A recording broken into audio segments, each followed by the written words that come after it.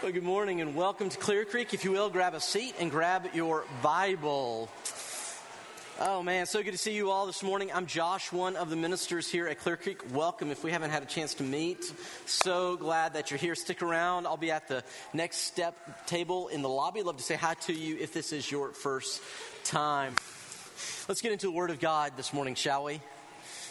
I want to start with a question this morning. And Phil, before you put this up, I've got one question, then this question that'll be on screen. But here's the first question. It won't be on screen, but here's the first question. It's kind of an important question. We've been in this series of teachings called How Disciples Are Made. And it's an important conversation, but is it true, maybe in your life, for me it's true that often there are things that may be important, but I don't feel they're important.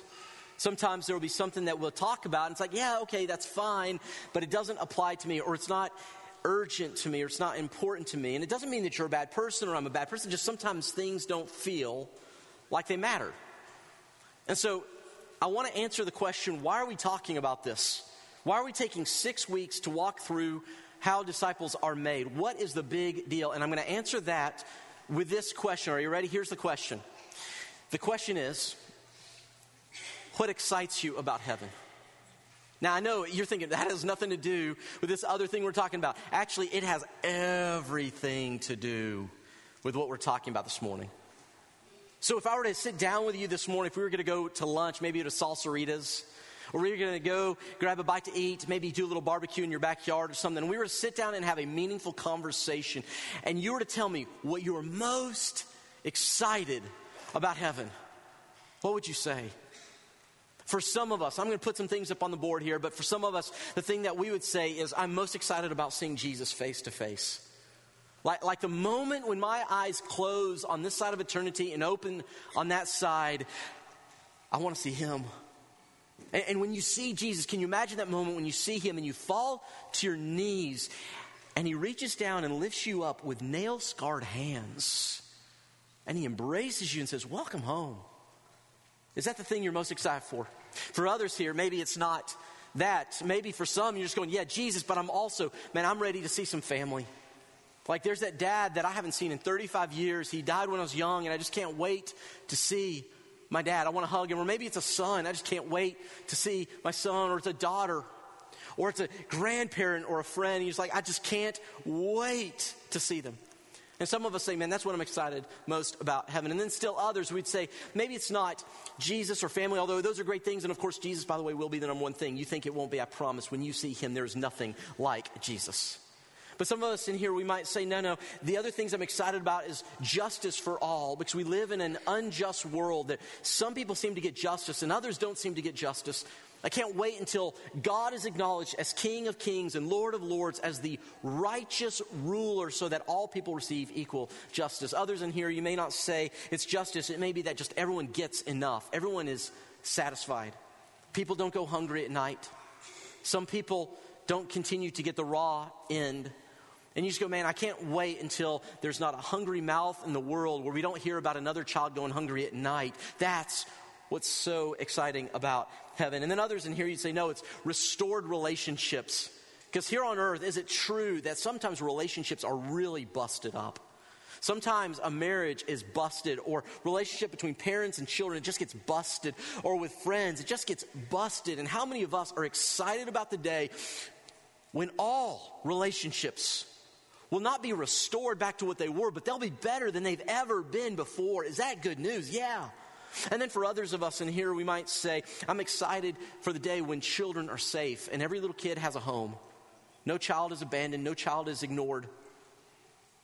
That's what I'm excited about. And then there are some in here, you just say, man, life is so hard. It's so stressful. It's just so busy. The thing I cannot wait for is peace. I mean, like not that things aren't bad, but like soul satisfying peace. That's what I'm most looking forward to. Here's my question. Do you hunger for any of these things? Do you look forward to them? And then if you do, here would be the next question. What if that could happen here? Not in its fullness. We know that some things will not be fully experienced until Jesus returns. But what would it look like if you and I could experience some of those things to a greater measure here in your home? What would it look like for there to be a restored relationship between every member of your family?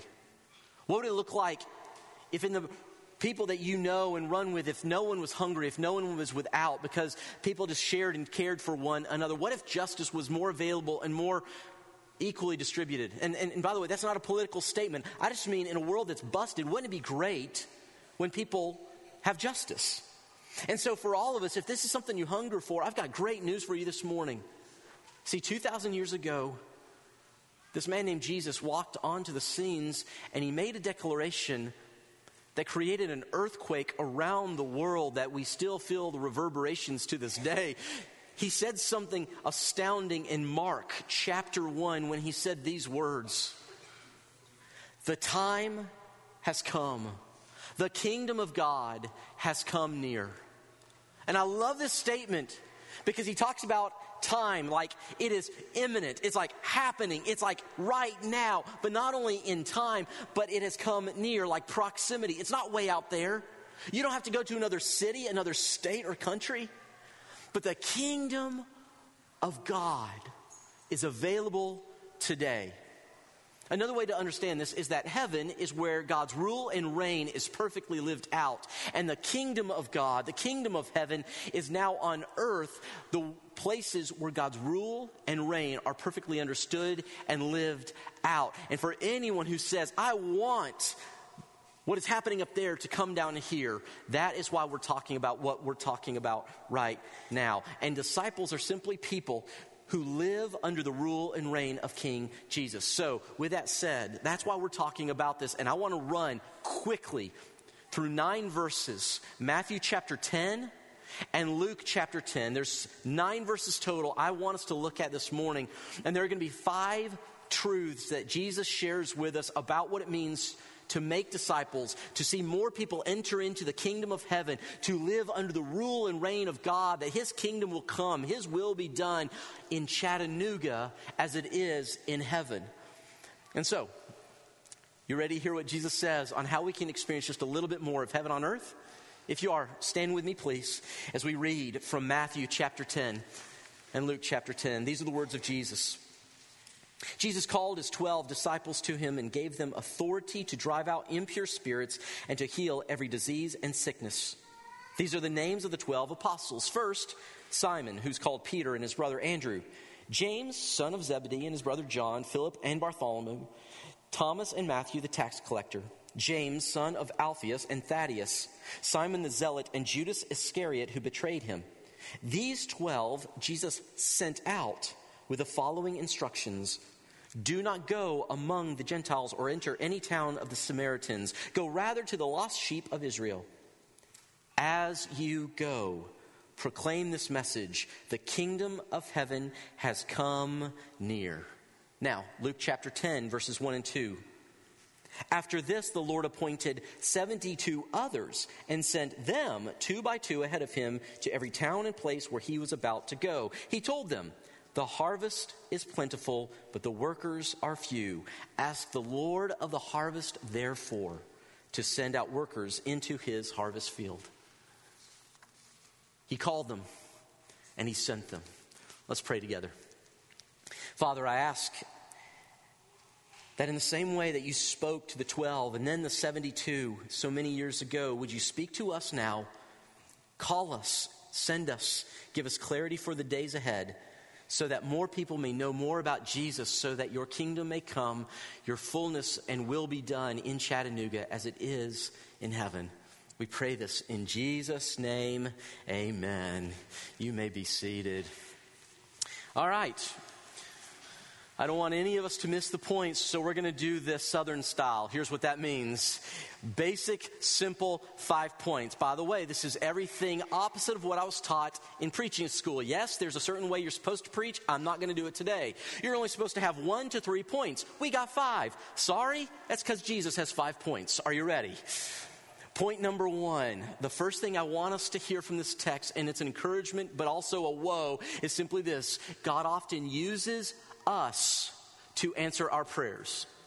Now, before you say, you heretic, I want you to pay attention to the context.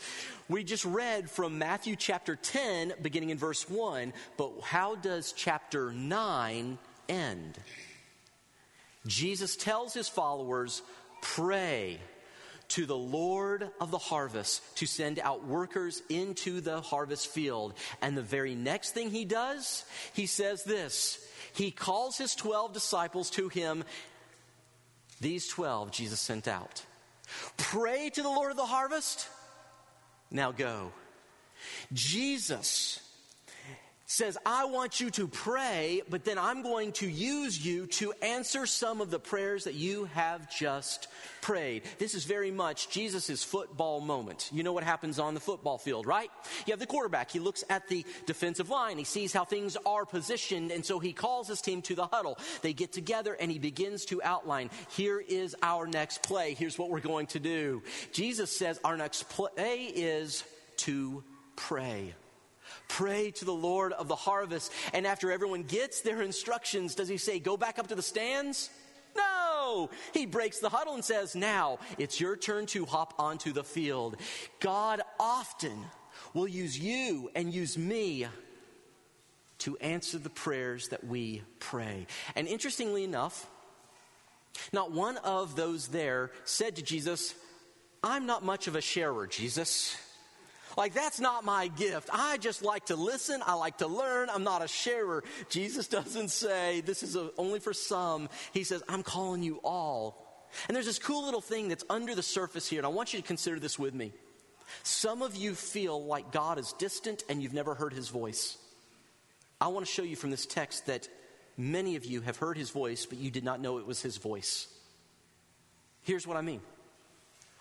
Why do the apostles pray for the Lord of the harvest to send workers into the field? Who tells them to pray? The answer is who, church?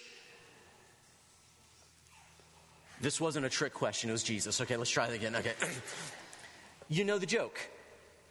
If you don't know the answer, what's the answer in church? Ah, there we go. Okay, so let's try this again. So Jesus tells them to pray to the Lord of the harvest. So who is it who tells them to pray, church? It is, fantastic. It is Jesus. Congratulations. Why am I telling you this? The reason they prayed was because Jesus prompted them to pray. Why, dear brothers and sisters, do you pray for your unsaved friends? Who prompts you to pray?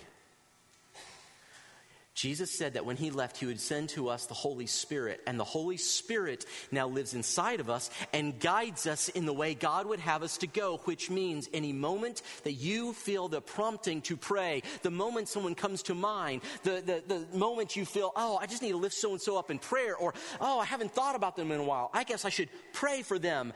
That is evidence that God's Holy Spirit is talking to you. Many of us think that the voice of God has to sound like James Earl Jones from the clouds, and that is not the truth.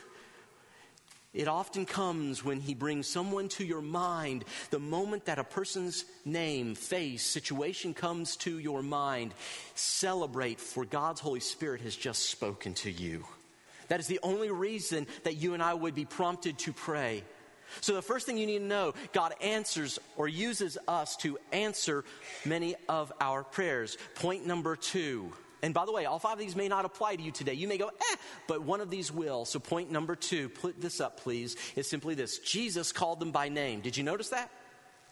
This is one of the only places in the entire Bible that we get all 12 of the apostles named. Why? To underline the point that everyone is called to share the good news of Jesus with those they know. Peter, Andrew, James, John, the whole crew. By the way, when I see this list, I go back to VBS as a kindergartner and I want to sing the names. Do any of you know the song? Jesus called them. See, some of you know the song. Peter, Andrew, James, and John. He goes through the whole list. Why? Because he wants everyone to know that you are called by name. Whew. Some of us think, he didn't call me, my name's not on that page. we get an exemption, right? Isn't that how that works? I'm not an apostle. But then we go to Luke chapter 10, and then we read these very unfortunate words in Luke chapter 10. The Lord appointed 72 others and sent them. What? He's going beyond his bench. He's getting more people in the game. What's happening here? If you read the context of Luke chapter 10, you roll back to Luke chapter 9. Luke chapter 9 mirrors Matthew chapter 10. In Luke chapter 9, Jesus calls his 12 and sends them out. A few things happen, and then Luke chapter 10, he calls 72 other disciples and sends them out. Now, I know some of us go, wait, other disciples? Yes. In Jesus' ministry, there were three groups of people who followed him. There were the apostles, the 12. There were a group of other disciples, in this case 72, who were with him as well. And beyond that would be the crowds, the people who showed up for the meals, for the miracles, for the speeches. Jesus first sent his inner circle, and then he sent the rest of his disciples, his followers, and he said, you don't get left out. Isn't it incredible that there are no second-class citizens in the kingdom of heaven, that all are invited into the mission of God? Here's point number 2. Saved people are sent people. You may be the answer to the prayer that you've been praying, but here's what I absolutely know. Saved people are sent people. Good news, if Jesus sends you, it means that he has already saved you. As you're celebrating and sharing the good news of Jesus, as you're going to friends and family saying, I met a man who's changed my world. There's this man who knows the way to live. Saved people are sent people. And he sends them. And they go out and they have the most incredible stories and experiences. One of the reasons so many Christians, I think, are bored in their Christian life is because we think this is what being a Christian's about.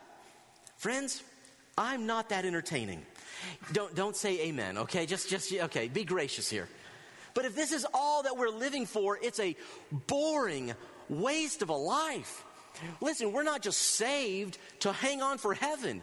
We are saved, and then we are sent on the greatest adventure of a lifetime to share others about our good God and to say, come and see the man who changes all lives that are turned to him. Number 1, you may be the answer to the prayers you pray. Number 2, saved people are sent people. But number 3, Jesus doesn't send you to reach the world.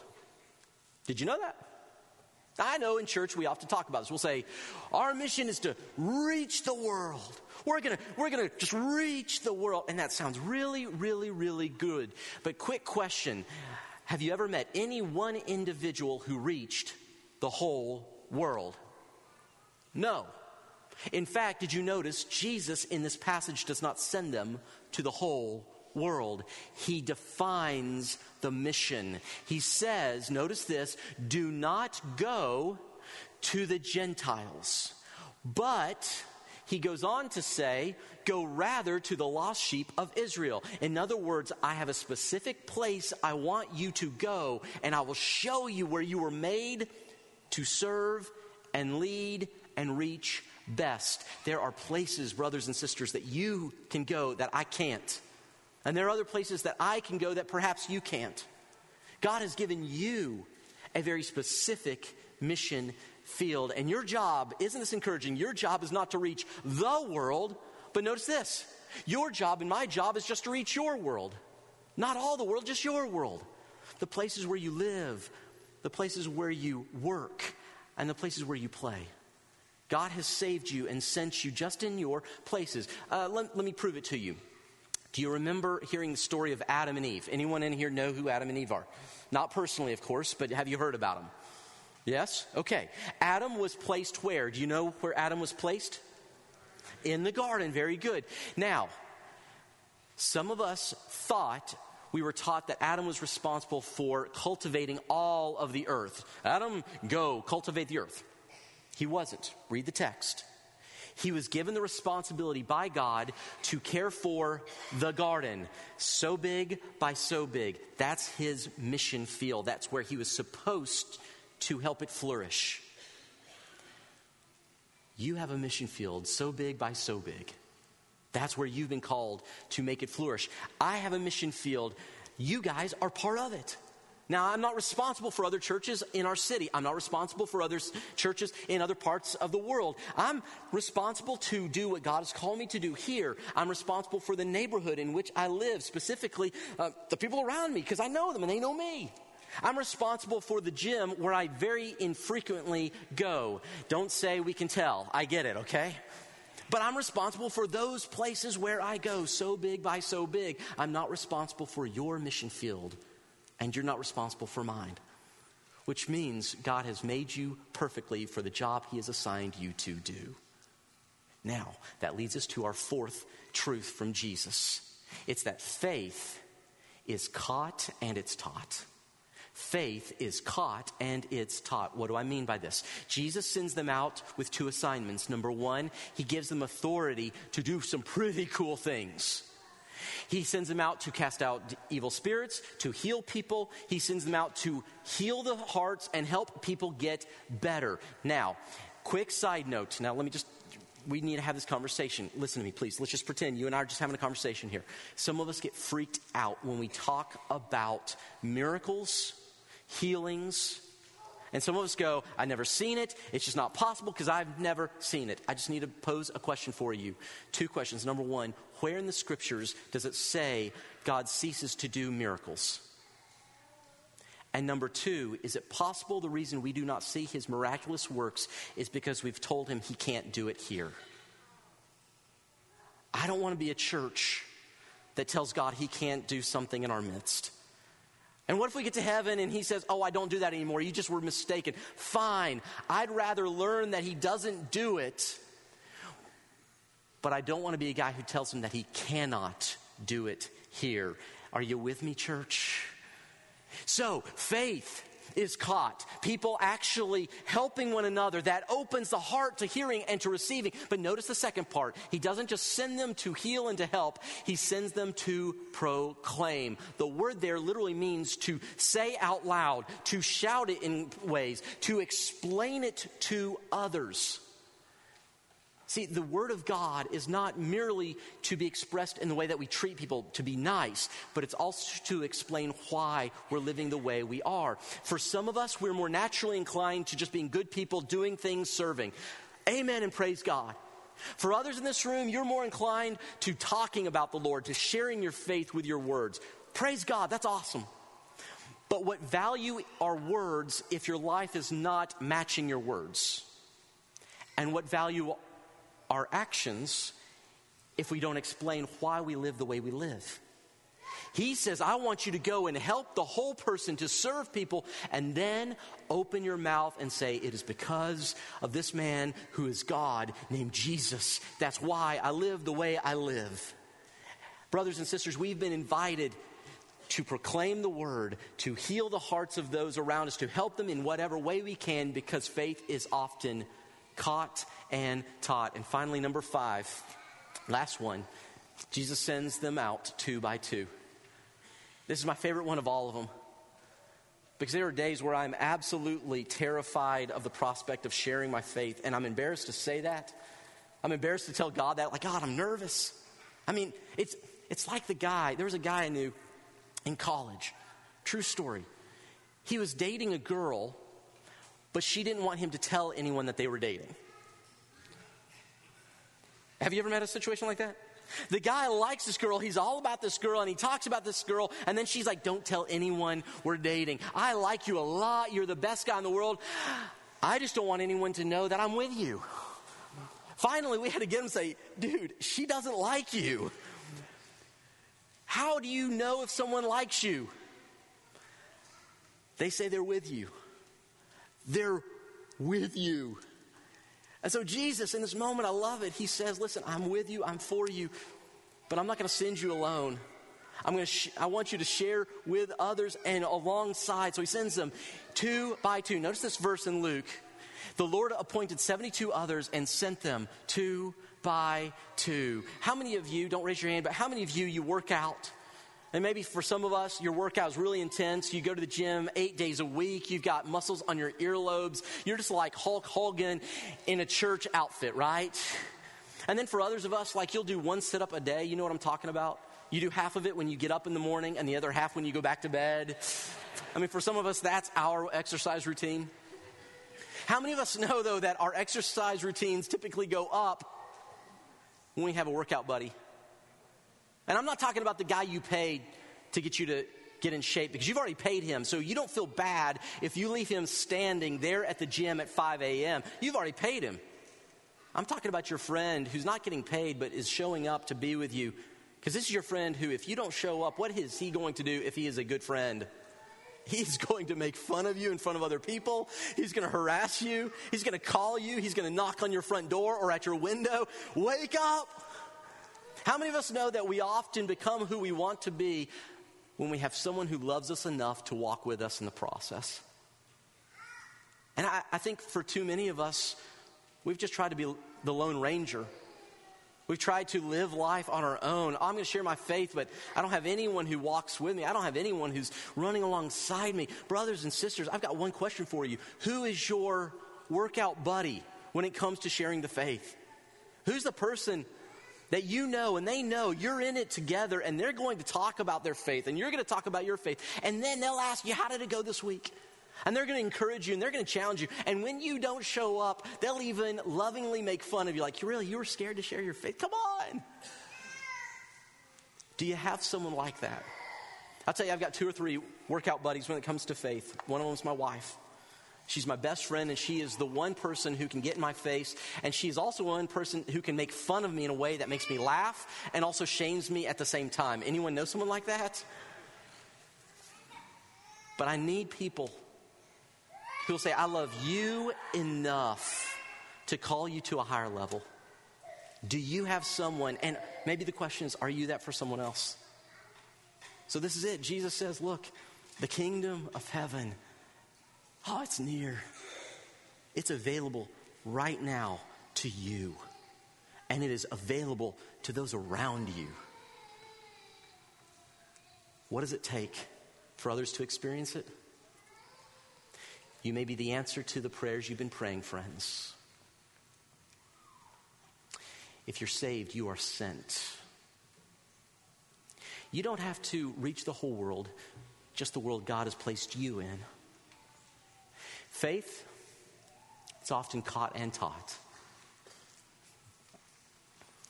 And don't worry, Jesus will send you with another person if you'll simply ask, so that one more person may know and experience the kingdom of heaven in this day and age.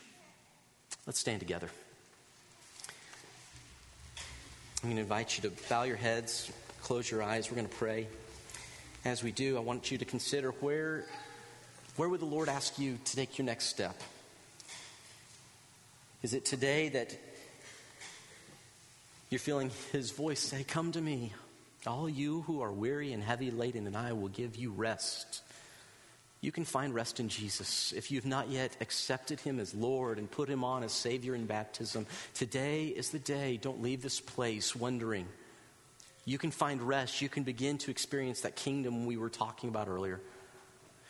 And for others in this room, for you, maybe it's not that you need to be saved. You just need to know that you are so loved by God that He will empower you to go. And for others in here, maybe the next step is just say, who's that one person that God has put on your heart? Would you this week pray, God, give me eyes to see what you see, so that you will do what He calls you to do. Father, we thank you this morning for meeting us in this place, for being with us, not through the expertise of the one who's attempting to communicate, but through the beauty of Scripture and the truth that your Spirit is with us in this room.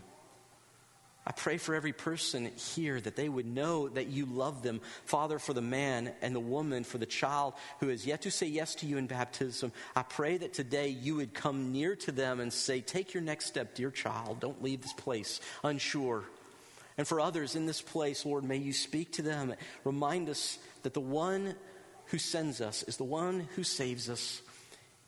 Give to each person that which they need.